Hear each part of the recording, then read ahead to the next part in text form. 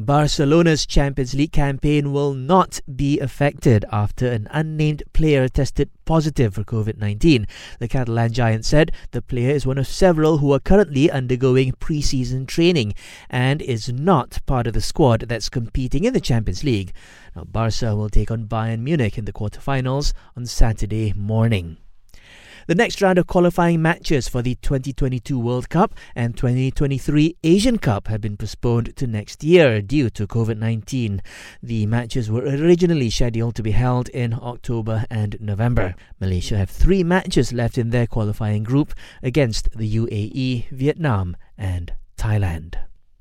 And Arsenal have suffered a setback in their bid to sign Atletico Madrid's Thomas Partey. This is after the player's reps demanded a salary of £200,000 a week to move to the Emirates Stadium. It's not clear if Arsenal can afford to pay such wages given the club's financial situation.